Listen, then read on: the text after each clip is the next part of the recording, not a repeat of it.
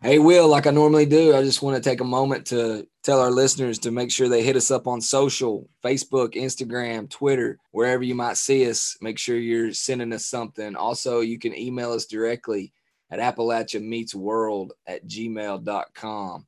If you get a moment, shoot us a line, give us some feedback. Yeah, and wherever you listen to the podcast, make sure you subscribe to Appalachia Meets World. It just helps our podcast, but it also helps you know when we're releasing a new episode. I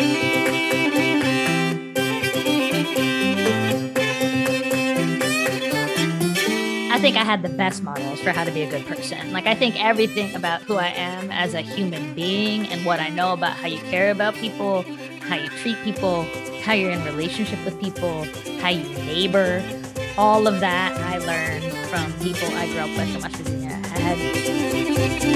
Appalachia Meets World, a podcast about place and perspective, but always Appalachian. And don't forget, Will, tonight's episode is powered by SOAR. Shaping our Appalachian region. If you're an entrepreneur out there, especially in Eastern Kentucky, check them out. Appalachia Meets World. It's Will. And Neil, what up? How's it going? Man, pretty good. All is well. Just trying to keep my head above water down here, you know. Man, you say that a lot. It's just hectic, bro. That's life. It's not just Appalachia. That's life. Life is hectic. I heard a good talk over the weekend about not letting your emotions control your day or control your attitude, I guess. So I'm trying to not let my emotions control me. Super Bowl week. You think Joe Cool gets it done? I'm rooting for him. I know you are. I am. I have no ties to Los Angeles Rams. Who cares about them? Nobody wants them to win. How close were you to going? Tell the truth. I was really close until I saw the price of tickets. I'm sure Athens is going to – they might just blow the city up if he wins it. Is the town like shutting down? Probably. Can you imagine?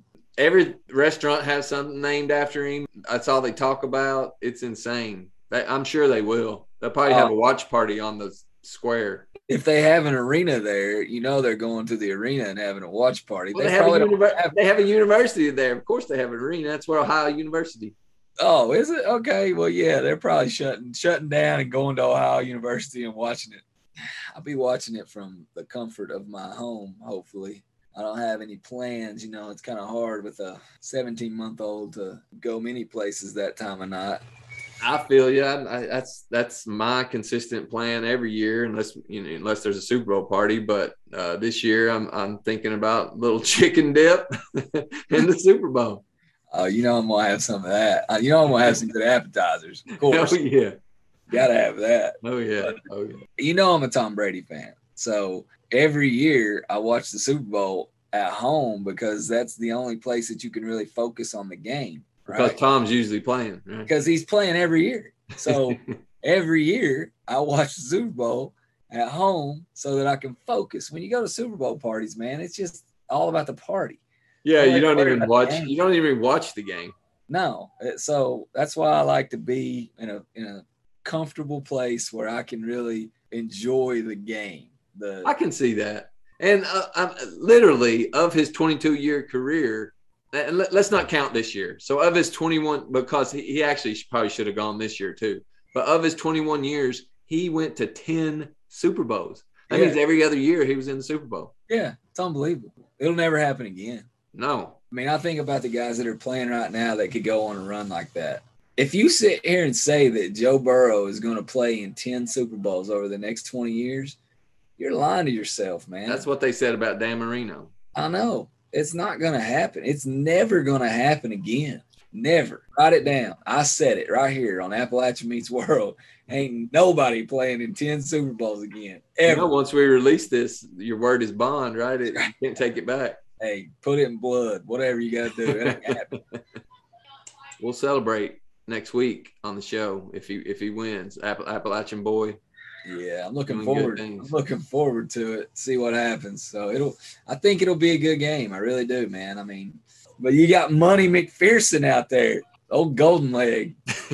I got a buddy here in town that's a huge Bengals fan, and he said at the beginning of the year the best draft pick in the history of the Cincinnati Bengals. Joe Burrow? No. McPherson. And he's been right this year. I love it when he told Joe Burrow, before he even kicked it, looks like we're going to the AFC Championship. Oh, money.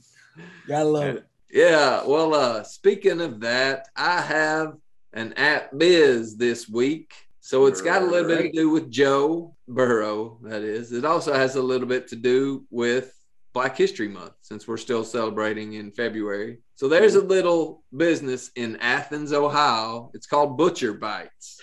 Butcher Bites is a minority-owned business in Athens, Ohio. So it's a ready-to-eat meal prep business. You order your foods online. You go pick up your boxes. When you get home, you can either throw them in the fridge, throw them in the microwave. Balanced macronutrient from clean, whole food sources. It's a pretty cool little business started by two nutritionists, two chiropractors that are from Athens. Like I said, it's local. They only deliver. You can only pick it up, order it in Athens, Ohio, Appalachia, Ohio. But, this is something that could start everywhere. But it's pretty cool what they got going on. Fresh foods, locally sourced, whole foods and clean, good for you. Anytime you need a meal, make an order, throw it in the microwave. It's ready. Pretty cool. You can check them out at butchersbites.com if you want more information. Pretty neat little business there in Athens, Ohio. It might not be there after this Sunday, but they may burn it down if Joe burn it down. Get there while you can.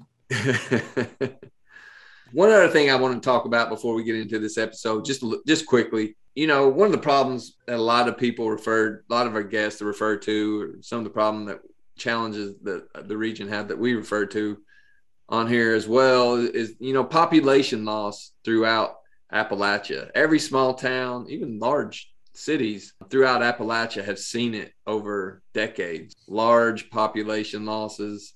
Yeah. Every small town feels it. Why is that, Will? Tell us. Well, it usually has to do with employment or people, going elsewhere seeking other opportunities. But this has been happening for a large number of years, especially in the healthcare industry. A lot of towns have recruited foreign-born doctors or foreign-born healthcare workers to come work in their communities. A lot of counties in Appalachia, especially in Eastern Kentucky where we're from, over 50% of the doctors, of the physicians in that county are foreign-born immigrants. A lot of people always talk about Appalachia towns not being welcoming to outsiders, but I don't think that's the case. People coming in from other areas, whether it be to work in white-collar jobs or, like I said, to recruit physicians or healthcare workers, that's an opportunity for Appalachian towns to repopulate and build community. Yeah, absolutely, which is a great segue into our guest tonight. Nima Avashia is our guest, and we wanted to have her on because she wrote a book, and we'll get into that. But her parents were Indian immigrants from India who moved to Huntington, West Virginia, because her dad was a physician, but he went to work in the chemical industry as a local doctor for the chemical industry there in Huntington, West Virginia. And a lot of her writings are based on that, but also forming her own identity in Appalachia, which is something we hope to talk about with her. I think it's a cool story, and it just highlights the possibilities of immigration. It doesn't mean that Appalachian culture has to get lost. It just means that it could enrich the Appalachian culture, diversify the culture, make it a more vibrant Appalachia. Yes, sir. I'm looking forward to it. You want to get her on here? Absolutely. Let's do it.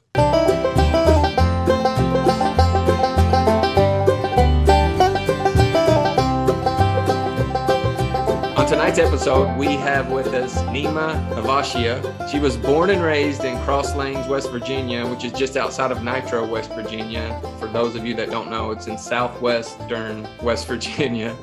She's now is a Boston-based middle school teacher where she teaches civics in the Boston public school system. And she's a writer and has a multitude of essays that talk about everything from place to identity to challenges and issues in the education system. And she's coming out with a new book in March called Another Appalachia, Coming Up Queer and Indian in a Mountain Place. Nima, we thank you for being on the show. We appreciate you being here, and thanks for the time.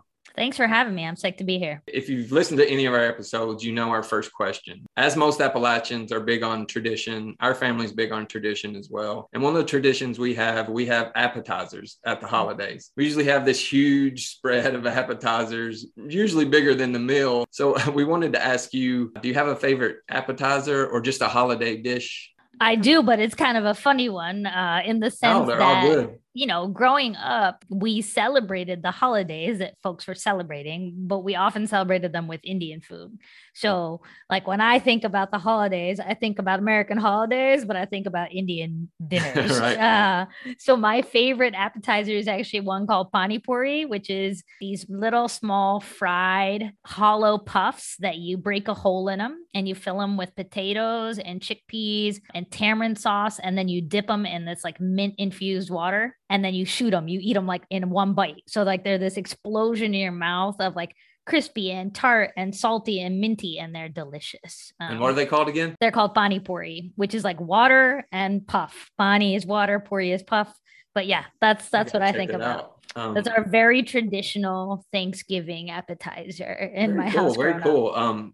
Now that we have that question out of the way, I wanted to just get into your background. I did mention that you were born and raised in West Virginia, but I did not mention that your parents were immigrants. They moved to West Virginia for work. And can you just get into the background of why your parents moved here and where you grew up and how you grew up? Yeah, for sure. So my dad came to the US. He actually moved to New York City in the late 60s to do his residency. He'd gone to medical school in India, and then he came to the United States to do residency. And he did his residency in Queens, but he studied occupational medicine, which means like he kind of knew from the outset that he was interested in working in an industrial context. And so he was living in New York, and he was looking through the classifieds, and there was an advertisement from Union Carbide Corporation, which had their headquarters in Manhattan. Union Carbide has a huge building. I mean, it's still called the Union Carbide building now, even though it's not theirs, but it's a huge building in downtown Manhattan. And they listed that they were looking for a physician, and they're actually looking for physicians for two plants. One in Institute, West Virginia, and one in a place called Seadrift, Texas. And my dad went down to visit, and I think my parents really were captivated by the natural beauty of West Virginia. I think it was just like nothing they'd ever seen before. And they ended up deciding to move there. They lived in New York for just a very short time, like 2.5 years. And then they moved to West Virginia, and they lived there for actually longer than they lived in India. My parents lived in West Virginia from like 1972 to 2003. So about 31 years that they lived there, and really found ways to sort of make West Virginia home. And so my dad worked at Union Carbide the whole time that Union Carbide existed.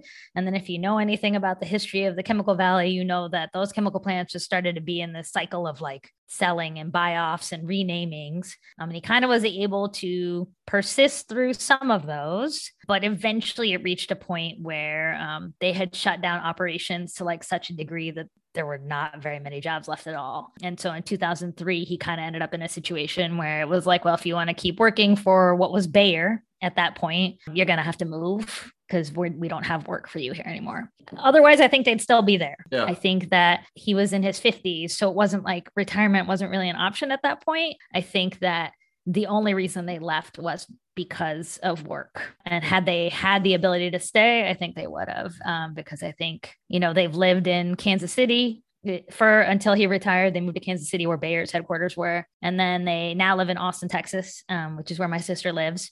But West Virginia for them is still home. I think in a lot of ways, West Virginia is more home for them than India. Is it my understanding that when they moved there, the carbide plant was there? So there was, I won't say a large population, but there was a population of Indian immigrants. They kind of had that, I won't call it family, but they had that likeness to collaborate with while they lived in West Virginia. Yeah, they did. I mean, they were some of the first. They weren't the very first. I think the very, very first family to move there came like very shortly after 1965, but they were among the first. And then, this is very typical for immigrants in the United States and really all over the world, is like once there's a small population of folks there, they'll be like, come, like, we're here, we've got you, we can support you. And so they did build like a community of, I would say, 100 Indian families, most of whom were employed either in the chemical industry or in the medical field, because West Virginia was recruiting doctors to come and work in the hospitals. A lot of American-born doctors wouldn't come to work in West Virginia. If they had their pick, they were going to wherever they wanted to go, which wasn't West Virginia necessarily. So there is this interesting community of medical folks, Indian folks and Filipino folks, actually both, who are physicians who came to West Virginia in the 70s to work in the medical field. I just find that incredibly interesting because, being from West Virginia as you are, you know how people think of Appalachia, that we're this monolith, that we're all white Christian, but that's not the case. And we've had several people on this show. We've had Dr. William Turner, who is amazing. We have Michael Crowley, who has any other place. His mom is Korean, a Korean immigrant. His dad is white American, but he talks a lot about his identity. That's one thing you write about a lot as well in your essays. And one of the questions I wanted to ask you, as your parents were immigrants from India, I imagine, they were older. They had already formed their identity in India. And here you are, born in West Virginia, in Appalachia, really the heart of central Appalachia, trying to form your own identity. Was it hard for you as your parents had this kind of Indian identity in Appalachia while you were trying to form your own? Yeah, I think it was really tough. I think that, it's interesting that you bring up Michael Crowley. And when I think back, like I had a classmate whose grandma was Japanese American.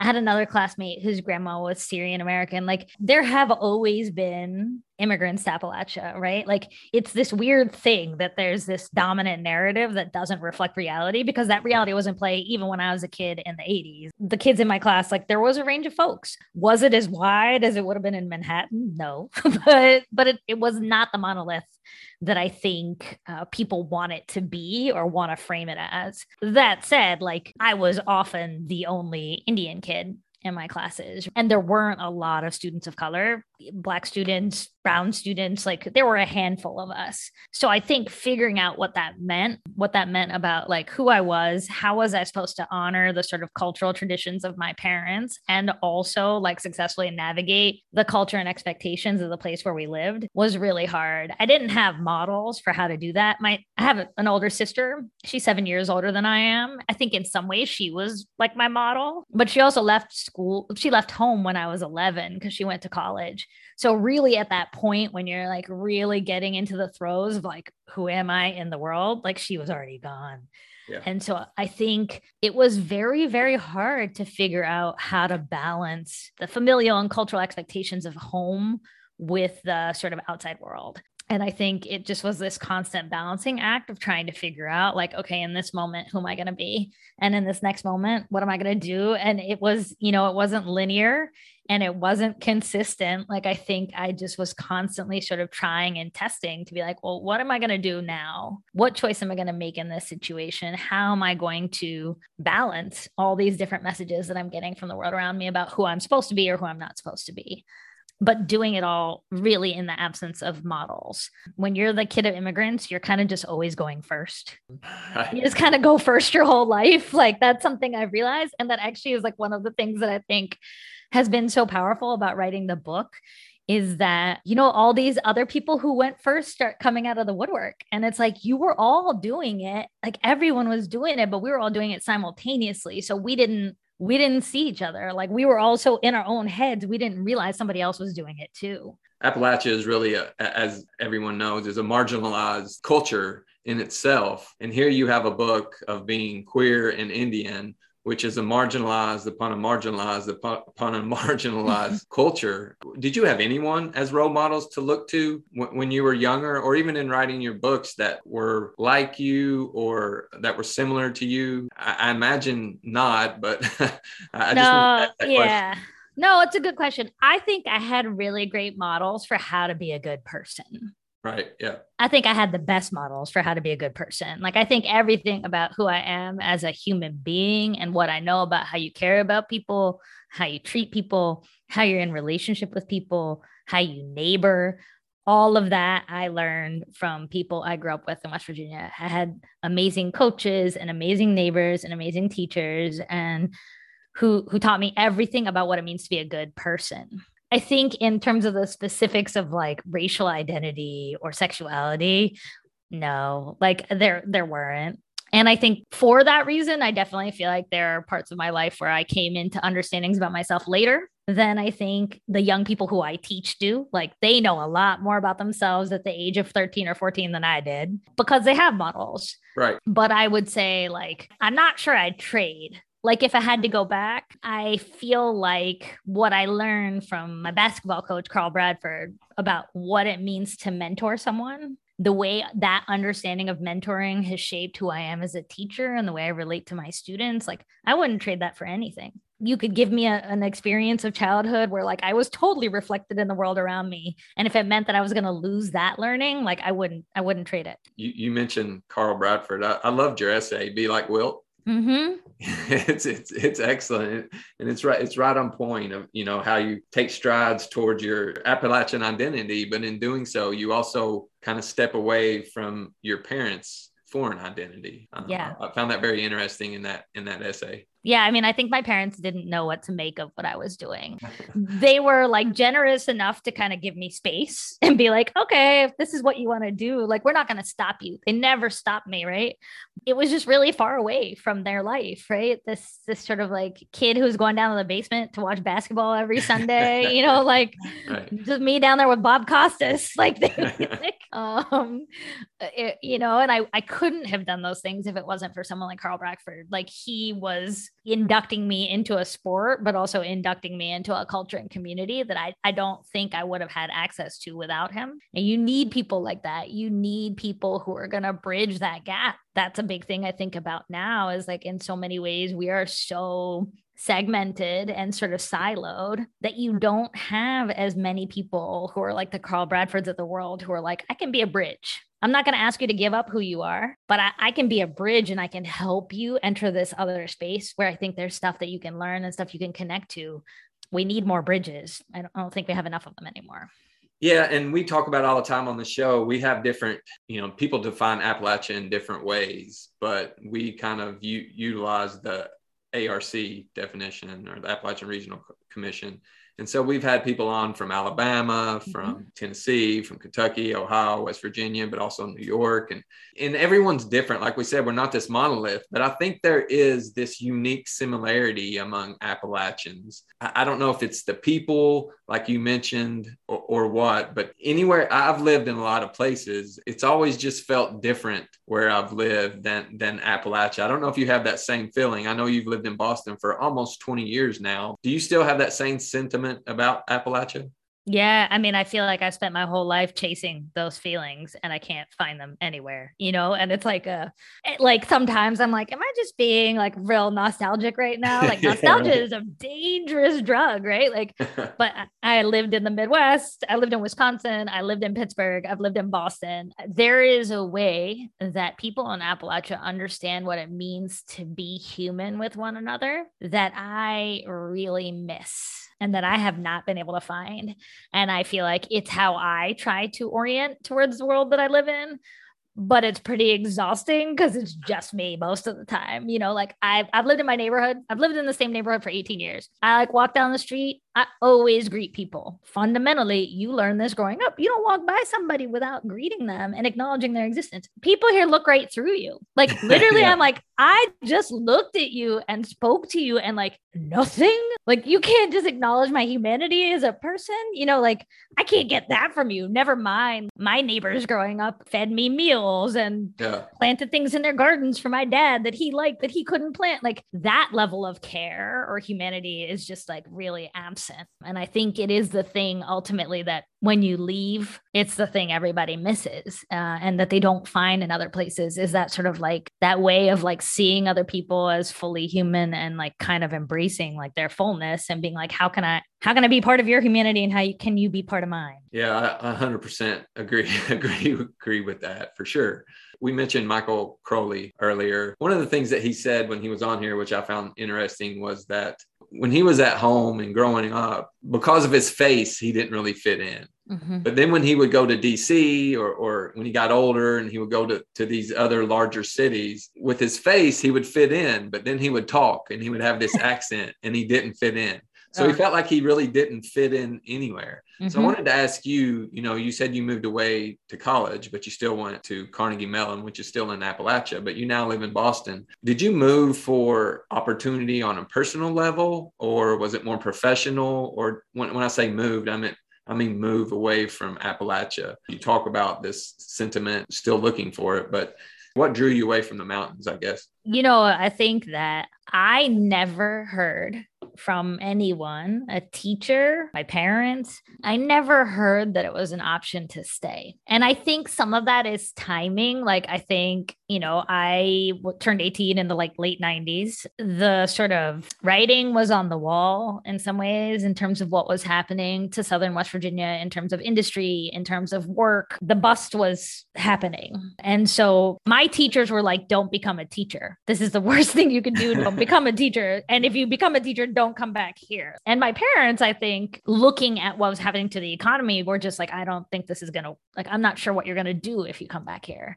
Because the adults around me were saying that during that part of my identity formation, like I never even like considered the possibility that I could go back. And when I would go home, the other people who had left also weren't coming back. So like people who didn't leave stayed. There was a huge contingent of people who stayed, who I would see in the community working by and large in working class jobs. But the folks who had left.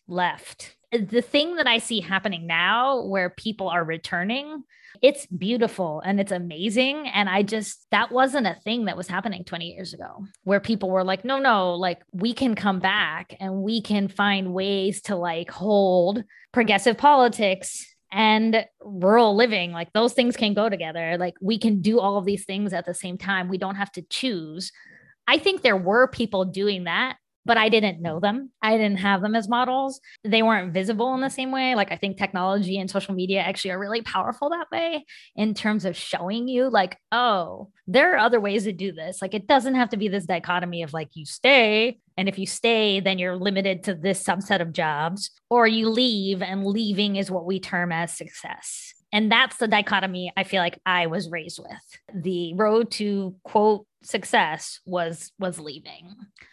And that's unfortunate. We grew up in the same time period, and that's obviously I'm white American, but that's largely what I heard as well. There are no opportunities here. That's all I heard. There are no jobs. There are no jobs. There are no, like exactly. Literally, that's all anyone said. There are no jobs. Yeah. Yeah. And the thing that's like different now is it's not like there are more jobs per se now that are like existent, but what people are doing is they're creating. Yeah. And we've had several people on in regards to the importance of entrepreneurship in Appalachia. Right. We've had, I don't know if you know what Brandon Dennison is doing with Cofield Development in West Virginia, but they're doing a lot of cool things in Southwest West Virginia, in the Huntington area, in regards to workforce and economic development and just creating jobs out of nothing, really. Cool things in Eastern Kentucky and in Southwestern West Virginia and all of West Virginia. So I definitely agree that it's not like it was 20 years ago. No. And again, it's not to say it wasn't happening, because I think progressive traditions and I think creativity and ingenuity are not like,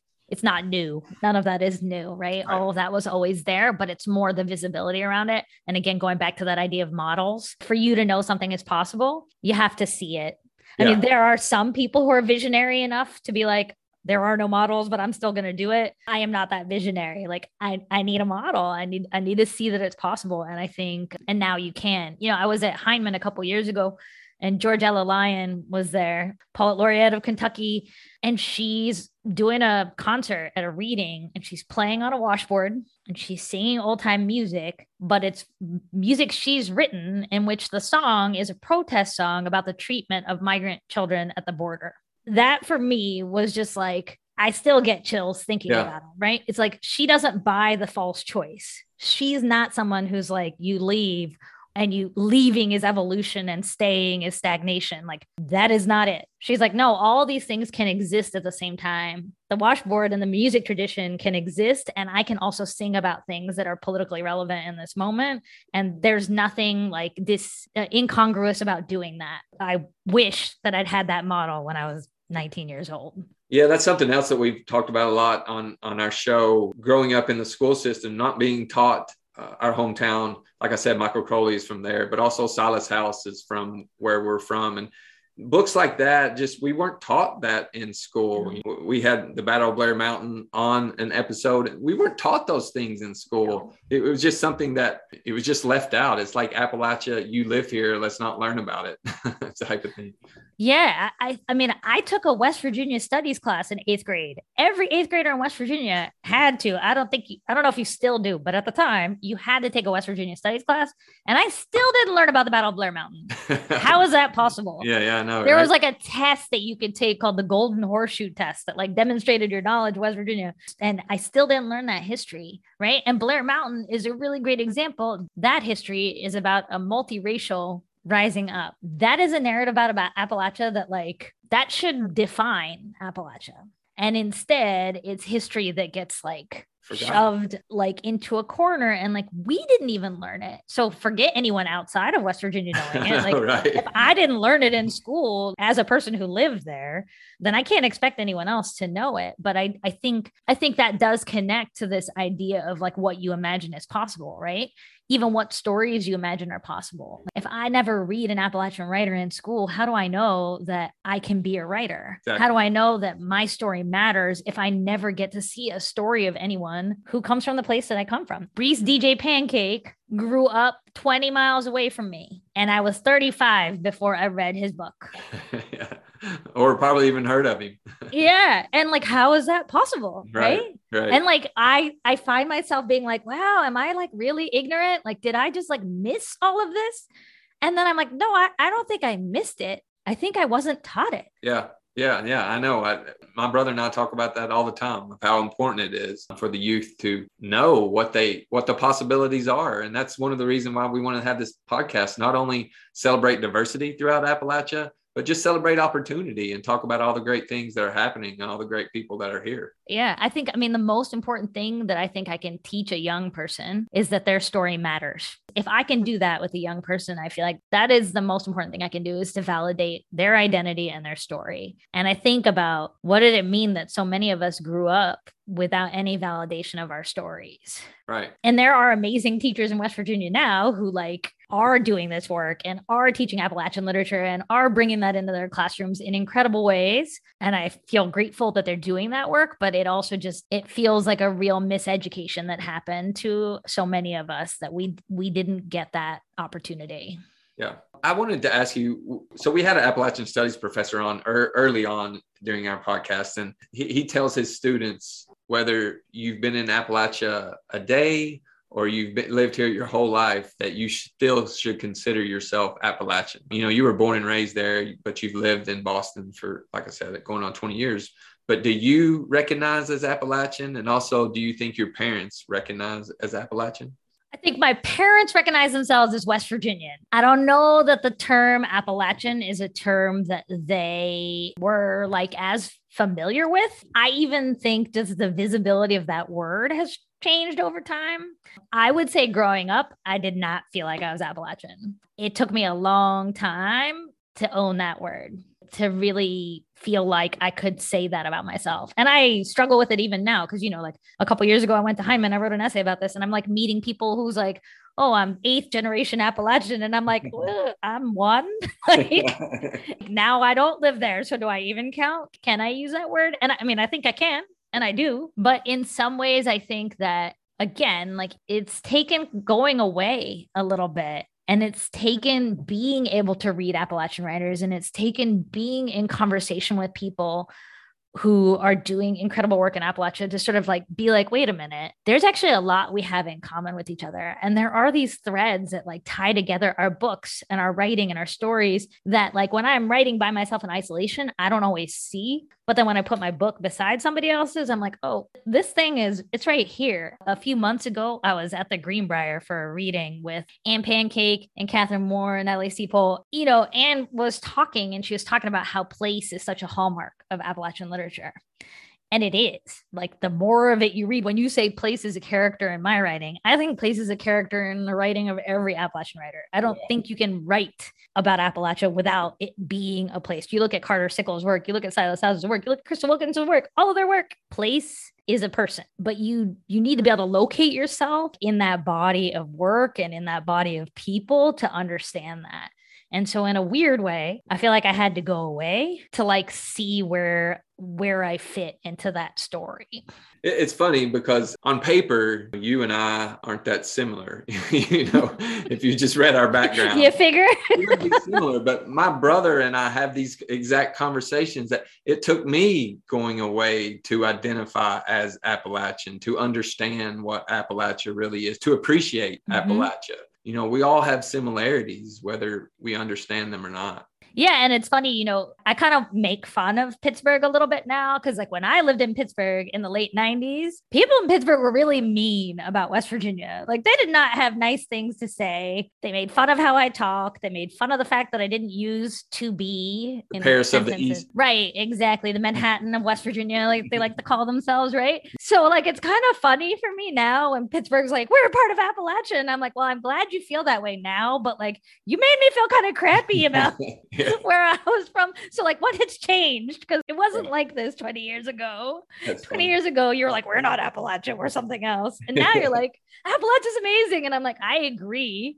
But this is an interesting evolution that's happened to this city. I think there is a surge, and I don't think it's disconnected from what happened with the 2016 election and what happened with Hillbilly Elegy, which is I think that by and large, people in Appalachia were living their lives and we're not that concerned about what someone else was saying about them until what people were saying about them, it became so toxic and so misrepresentative that then people were like, this isn't right. And so then you see this huge surge of people asserting identity in really positive and proactive ways to respond to this negative narrative. And so I do think there's this kind of amazing way in which Appalachian identity is getting lifted up and unpacked, and people are trying to understand it more. I think that's what your podcast is doing. I think that's what Appalachia is doing. It's like, we can't let other people tell our story. And not to say we haven't been telling our stories, we have been. Somehow this like dominant narrative has gotten established that doesn't match with reality. And so we have to get louder and louder and louder in order to counter it. And that volume has just gone up. And there's so many individual stories that have come out because of that. Maybe not in counter of that, but just because of it in a positive way. Yeah. I mean, I think you never want it to be that like something negative. You don't want it to be that like negative narratives get developed about a place. Like that's not something I think any of us wish for, but I do think organized, intentional response to that negative narrative is pretty friggin' amazing. It's really powerful to see. At this point, I think it's louder. I think the volume of the narrative the counter narrative, I think the volume of the counter narrative is louder than that initial negative narrative that sort of started to get spewed around 2016. I don't know when you wrote it, but Hindu Hillbilly Elegy is a really good essay that you wrote too. Yeah, you know, like people are like, we don't need any elegies. And I totally appreciate that. But I actually think Hindu hillbillies are not it's a community that I don't know how long it'll last, right? Like It's a thing I wonder about a lot. So in that sense, the word elegy in that context, I think, is because I do wonder a lot about how long this community will last, especially with the sort of like decline of some of the industries that were the big draws. You know, like a lot of the folks who were there when my parents first got there, like as they age, they're moving to where their children are, and their children aren't in West Virginia anymore, a lot of them. To that point, let me ask you, it's two questions, I guess. Do you ever go back to West Virginia? And then the other question is, do you still have family in India, and do you go visit there? I do go back to West Virginia at least once a year. The pandemic's made it a little bit harder, but I was there in November. I'll be there again in March. I'll be there again in April. Yes. The number of people who I'm going to visit is declining because people are aging and people are passing away and people are moving. But like, it is this kind of weird thing where it almost feels like even if there's nobody, like I think I'm still going to end up there just because like there's something that just pulls me back. It's the mountains. Yeah, I mean, it has its way. Right. You know, it's like you can't go too long before you're like, I got to be back here. Exactly. When I flew back in November, it was the first time I'd been back since the start of the pandemic. And I was like, how have I gone this long without that feeling of like standing in Lewisburg and you're looking around, right? And it's just like you're surrounded on all sides. That feeling is, you can't replace it and you can't go too long without it. India is more complicated for me. I haven't been back in almost 9 years. Still have family there? I do. I have a lot of family there. I think the more clear my identity as a queer person has become, the harder it has become to go back, because India is not an easy place to be. And member of the LGBTQ community, again, just like with Appalachia, there are people who are there and they're living their lives and they're living their truth every single day. And also, it's not easy. Right. And so, yeah, it's sort of almost become more complicated to go to India than it is to go to Appalachia. So I have not been back in a really long time. Can we get into your writing? Yeah. You said that your book is a collection of essays. I know you've been writing essays over the past several years for a long time now. Why have you decided to put this book out now? And how do you go into writing? How do you write? Yeah. I mean, I would be lying if I didn't say that 2016 was a tipping point for me. I do think that seeing that negative narrative and like seeing how invisible the people I knew were in that narrative. And by people I knew, like, I don't mean Indian people. I mean like my neighbors, right? I mean like people who I knew to be like profoundly loving, wonderful human beings, just be so disrespected and demeaned in the narrative. It made me really angry, and it made me feel like the place that I was from was being really misrepresented. Like a lot of my initial writing was about that. Like it was just like starting to try to be like, this isn't right. You know, like this doesn't feel right to me. It isn't right. And I can be mad, or I can figure out what does it look like to tell a different story. And that was like really the genesis of a lot of this. And so it was like starting to write those stories, like a lot of the beginning stuff was like sketching like neighbors, like sketching those relationships, sketching the dynamics. Like there's a whole essay in the collection called Neighbors, right? Which was about my effort to sort of like explain or try to show like the difference between neighboring in Appalachia and quote neighboring that we would say is happening in Boston, which isn't neighboring of any meaningful kind. I wanted to show that just like, yeah, there's this like, you know, like I was up here and like people were being so elitist and so like, oh, we're so superior to these people. And I was like, you're full of shit. Like you're absolutely full of shit. Like this, I live here. I know what this is like, and I know what that's like. And I feel like I can actually say something about the difference between the two. So that was definitely like a big part of the impetus. And then I didn't know I had a book. I started to write individual essays. There's a nonprofit in Boston called Grub Street that's like a writing organization. And so I like started to take classes because I'm a teacher and it is all consuming work. And if you don't make space in your schedule to write, you won't. So I started to take classes, and like in every class that I take, it'd be like a 12-week class and you'd have to write 3 essays. And then like, you know, like people would start to be like, you need to write more of these, or like, there's a book in here. Like people started to say like, there's more here, like keep unpacking. And so it was really over the course of like 4 years, 4 or 5 years of really trying to like unpack this childhood and the way that it like kept reflecting and resonating and what was happening in my adult life, that I sort of came to realize like, oh, there's a collection here. This isn't just a one-off essay here and a one-off essay here. Like there's a theme or a thread that ties these together. Is it hard to write so personally, nonfiction or these essays? Is it really hard to write about your story? I mean, I imagine some parts of it is. Yeah, I definitely am sleeping less and less as we get closer and closer to publication. I think that in particular, just the sort of steps of like, okay, so I'm an Indian woman writing nonfiction. Like there are not a lot of us. There are like no Appalachian Indian women writing nonfiction. And then just in general, like generationally, Like, this is not a thing that a lot of people have done. And it is hard. It's culturally hard for, I think, a lot of my family to understand, like, why do I need to do this thing? Why do I need to tell these stories? Why do I need to publish them? It's very difficult for a lot of people to understand. And it means that, like, by doing it, like, I'm making a conscious choice to do something that people don't understand. And that's hard. But I also I'm a teacher. And I know that for my young people, models can be the difference between survival and not survival. Having models can be all the difference in somebody's life. Having somebody who shows you, like, this will be okay. It is really freaking hard, but you'll get through it. It's a difference maker for a lot of people. And so I think I feel like a really strong sense of obligation to, like, put another story into the world that creates a model. And I feel like if I have to balance between, like, the disappointment of some people because they don't want stories told, and the potential, like, way in which having that story in the world could create a positive model for somebody who really needs one, I'm picking the positive model. You know, like I said, I've lived a lot of places, but everywhere I've lived, we always talk about the differences, but I find there's so many more similarities than there are differences, regardless of where we live, or, you know, even in regards to the challenges or opportunities that we may have. There are much more similarities than there are differences. And that's why I think it's important for stories like yours and stories like others to be told and to be read and to be out there. And I appreciate what you're doing. And you know, if it can connect with one person to show those similarities, that it's very important, and I appreciate it.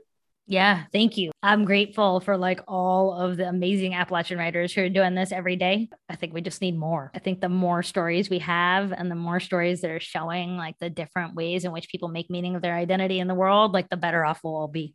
If there's one thing that you would want people to take from your writings or from your book, what do you want people to get out of your book, whether it be a young person or even an older person? I think that there's probably two things. I think if you're a young person in Appalachia, I want you to read this book, and I want you to know that there's space for your story too. If that can happen, like, if high school students in West Virginia start reading this book, I will be the happiest person in the world, because I'll be like, you know what? You don't have to be anything like me, but reading this book maybe gives you permission to tell your own story, and to know that your story matters and is important, and that you can be lots of things. You can be queer and Appalachian, you can be Indian and Appalachian, you can be queer and Indian and Appalachian, like, all those things, they can be held together. You don't have to choose. And I think more broadly, I think the most important thing to me, and that the thing that I work the hardest on, you know, in a lot of ways, I feel like the book is a love letter. It's a love letter to place. And I want people to feel that love. Like, I want them to feel like the kind of love that I have for Appalachia. Like, I want them to feel it, and I want them to understand why I have it. And I think if that love comes through, I think that's the most powerful counter to the, like, toxic narrative. Love's the way we get through that thing. I don't mean that in a cheesy way. I mean, like, radical love, the ability to, like, see something for what it is and be honest about it, and still, like, hold it with love. Like, that's what we have to do. And so that's what I hope people can do. Not see it with rose-colored glasses, not pretend like the challenges don't exist, but recognize that, like, even with challenges, people are deserving of our love. Places are deserving of our love. That's a great answer. Do you have a little teaser for the listeners? Do you have a favorite essay in the book? And can you tell your listeners when exactly it's coming out? Or the For sure. My favorite essay is the one you really like too, which is Be Like Wilt. This is an essay about my first basket that I ever scored in a basketball game. And that's right, granny style. And the amazing basketball coach who convinced me it was okay to shoot granny style if it was going to get the job done. That's my favorite essay. You know what stood out to me? I'm Yeah. kind of kidding here, but the turquoise Charlotte Hornets jacket. Did you have one? Yeah, my brother did. I think everyone had one. I think there must have been a sale that we all went to because everyone had one. Yeah, you know, Kentucky and West Virginia, we don't have pro teams, so you got. That's right. You're picking Charlotte, and for basketball, you didn't have very many options at all because it was Cleveland or Charlotte. That was it, right? Right. Yeah, we were kind of stuck. The book comes out March 1st from West Virginia University Press. You can get it at any bookstore. I hope people read it. I'm really excited about it. Definitely. We'll send out a reminder around March 1st to go get a copy. I would love that. I wanted to ask you a few West Virginia questions since you have this self-proclaimed love for Appalachia. I mean, for Appalachia and West Virginia. So what's your favorite thing to do in West Virginia? My favorite thing to do is the thing that we did with, well, there are a couple. Anyone who came to visit, we took them to Blanco to watch the guys blow glass because Blanco is halfway between Cross Lanes and Huntington. So Milton was like a stop for everybody. I love Blanco glass, and I grew up watching those guys blow glass all the time, which is like a weird quirk of my growing up, but that's one of my favorite things to do. I would buy all the Blanco in the world if my partner would let me, but she sets limits on how much I'm allowed to get. And the other thing I really love to do is I love to go down to Hawks Nest. It's just such a beautiful place. Hiking in that area is one of my favorite things to do. Well, that was my next question. So I guess you answered it. Your favorite place, would it be Hawks Nest? Hawks Nest is one of them. I also really love Kanawha State Forest, which is not very far outside of Charleston at all, but that's where we would go. We go wading in the creek for every birthday. Like that was my favorite way to spend my birthdays, was wading in the creek at Kanawha State Forest. So I love it there. Cool. We had J.Q. Dickinson Saltworks on an episode. They're doing some cool things in the valley there. They are doing some amazing things. I have a whole bunch of their salt up here with me. Yeah, it's great, isn't it? Another thing I didn't learn about growing up in school is the history of the Kanawha salines and the fact that, right, slave labor mined those salines. Crazy. How did we not learn that growing up? I know. We didn't. I don't know if you have it back there, but their ramp salt. Oh, it's so good. Yeah, it is, yes. right? Yes. They need to sell it in bulk. I like buy these little canisters and I'm like, this is not enough. We need like the big bags. I know, right? Okay. This is an important question. So Biscuit World or Cracker Barrel? Oh, Biscuit World. Yeah. Is Cracker Barrel unionizing? I don't think so. I saw that today. Tutors all the way. There is no question about it. And their unionizing efforts just make it even better. So another question. Do you even like pepperoni rolls? So, I grew up vegetarian, but my friends would open the pepperoni rolls and take out the pepperoni and then give me the bread. Which as an adult, I'm like, this was cheating for sure. It tastes the same. But right? that like oily bread, that was delicious. Yeah. So you're a fan. Yeah. I mean, I'm ashamed to admit it, but yes. It's definitely like vegetarian fail. That's funny. Wanted to ask you a question that we ask all our guests. When I say this word, what is the first thing that comes to mind or rolls off the tip of your tongue when I say the word Appalachia? Home. Perfect. Because my next question that we ask all our guests is where do you call home and why do you call it home and what makes it unique? Home is 5303 Pamela Circle, Cross Lanes, West Virginia, 25313. Have not lived there since 2003, but it will always be home. Like it's just when I think about home, that's the place that I see. The people who have lived around me, they're home to me. I like everything about my identity formation is like grounded on that street with those people. Nowhere I've lived since has felt like that place. So it's sort of, and it doesn't even exist in the same way anymore. Different people live in that house, different people live on that street, but like it doesn't matter in my head. That's still home. Yeah, that's a perfect answer. I still call the mountains home, no matter where I've lived or where I will live in the future. The mountains will always be home. 100%. Well, Nima, thank you so much for being on the show. I think this has been great and I appreciate your time. And like you said, March 1st, definitely people should check out your book. And like I said, we'll send out a reminder. Please do. And if you're in the Charleston area, I'm reading at Taylor Books on April 19th. So love to see folks there too. Very cool. All right. Thank you so much.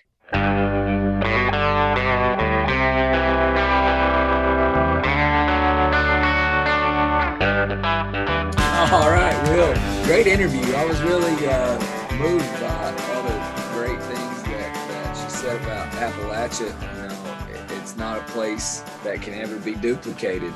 She grew up in Appalachia and then hasn't lived here for some time now, but it's still near and dear to her heart because of the great things that go on here, the great people that live here. So, just a different perspective, but also the same end game that Appalachia is great. Yeah. I really appreciate how she spoke about the people of Appalachia and her neighbors, how finding a neighbor in Appalachia, you can't find that anywhere else because they're so welcoming, so nurturing, And her parents were immigrants, and just to that point of her community being so welcoming to them, so inviting. That's how all Appalachian communities should be towards immigrants. I think you can attest to that as somebody that doesn't necessarily live in Appalachia anymore. You've experienced that yourself from a neighboring standpoint. I've always been here, so I've always had great neighbors and great people that live close to me and by me and next door to me that are, like family, which is the way it is in Appalachia. But it was unique to hear her say that, and I know you can relate to that as well. Yeah, definitely. I can relate to it. I know we spoke about it on here before, but, just to hear her speak about how place is a character in Appalachia, how in her books and almost everyone that writes about Appalachia is a character, just place being a character in her books. And I've talked about before moving away and feeling like I lived in a space instead of place and never could find home anywhere else except the mountains. I guess when you're in it, you take it for granted that you can go next door and borrow an egg from the neighbor. I mean, you come to my house, it costs $4, but if you borrow a chicken. If you're in Appalachia, man, it's you need something from the neighbor. It's no big deal, but I guess I take that for granted. You've lived in a lot of different places or spaces. It's not as easy as it is here. And she mentioned this, there's just something about the mountains. It has that, I like to call it a little bit of magic. It's just different. I also appreciated, how she talked about having a mentor, even if you don't have people that are like you, that look like you, that you can find someone that you can look up to. And you can find that anywhere, and especially in Appalachia. Yeah, I thought that was a great point. Made me really think of all the people that have, I guess, breathed life into me over the years, and all the coaches that I had along the way, and people in those roles that, again, in Appalachia, sometimes you take for granted. But that's why I liked her Be Like Wilt essay so much. She talked about Carl Bradford in the interview, but also that's kind of what the essay was about, of how he was her mentor and how he took her in as her basketball coach. In that essay, she also talked about keeping her Indian heritage while also integrating into her Appalachian identity and community through basketball. That's what she chose to integrate into the Appalachian community, was basketball. Even though her parents were immigrants and they had their own identities, their own heritage, she still can keep her Indian heritage while also being Appalachian. And I think that's a really good point. Yeah, man, great interview. I enjoyed it. I wanted to ask you about Of Place tonight, if you had anything that came to mind during our interview or right now, anything pops into your head. I guess I did think about it a little bit during the interview, but now it has definitely popped into my head. When we talk about Pineville a lot on here, but when we were younger, at the bottom of the hill, they were much older than you. They were older than me, but the Cabways lived at the bottom of the hill. Their parents were immigrants, but their dad came to work at the hospital. He was an ER doctor at the hospital. He was recruited to work at the hospital there in Pineville. And they lived at the bottom of the hill. And because we lived at the top of the hill, that's walking distance. But I would always go play basketball with the Cabways at the bottom of the hill at their house. And, I was introduced into their house, knew their parents a little bit. Like I said, they were much older than me. They loved Magic Johnson. I remember watching the Celtics and the Lakers with them back in the day when Bird and Magic played.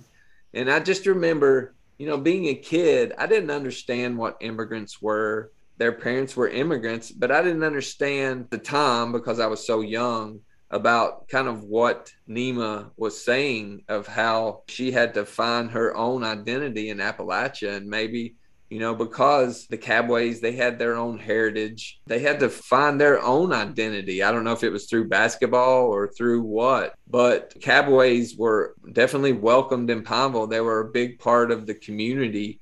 June, Barry, and Ben Cabway. I know that, like I said, they were much older than me, really good friends with my sister, our older sister. But I just wanted to mention that, like, at a time when I was so young that I didn't know what immigrants were. I didn't know they had a hard time trying to fit in. I don't really think they did. You know, I just wanted to just mention that in Of Place and how Appalachian communities can be welcoming to immigrants and make them part of the community. And it not only helps that family, but it helps the Appalachian community as well to become more diverse, to become more vibrant, to become more part of this melting pot that Appalachia has always been.